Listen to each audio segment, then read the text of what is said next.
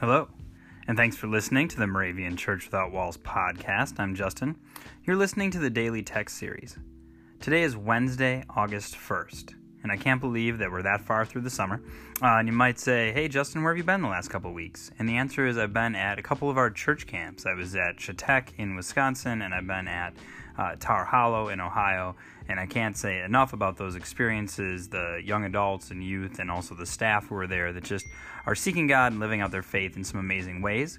If you happen to be at congregations welcoming back youth from any of these camps this summer, and certainly there's some more going on yet, I would just say be open to the way that the Spirit is moving in them, and how can you help them continue their faith journey and keep up the energy that we see at camps together.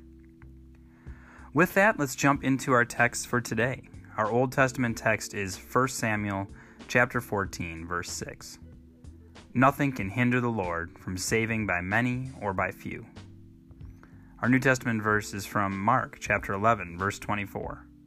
Whatever you ask for in prayer, believe that you have received it, and it will be yours.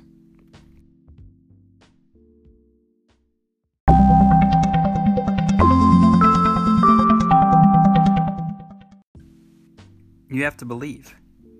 That's the message that I hear from the New Testament verse in Mark today, that whatever you ask for in prayer, believe that you've received it and it'll be yours.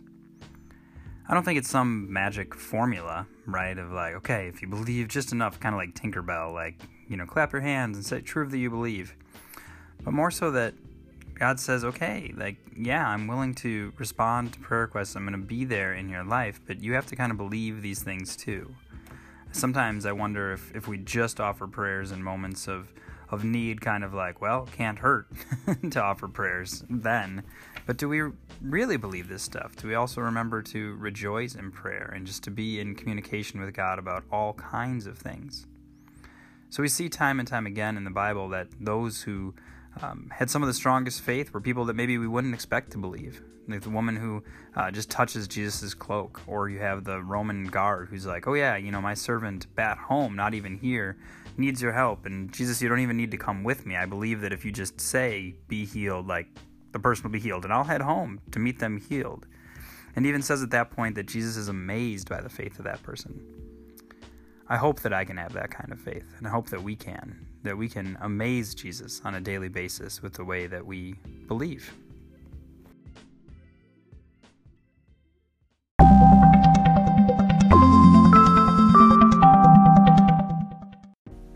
Let us pray.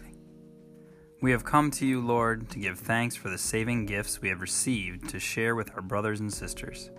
May we never forget how to share your light inside of us with the world. Amen.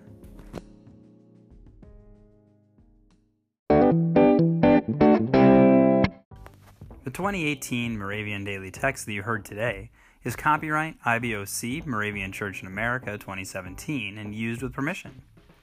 If you want to order a copy of the Daily Text or just learn more or sign up for the Moravian Daily Text email, visit moravian.org. You're listening to MC 1457, The Lamb.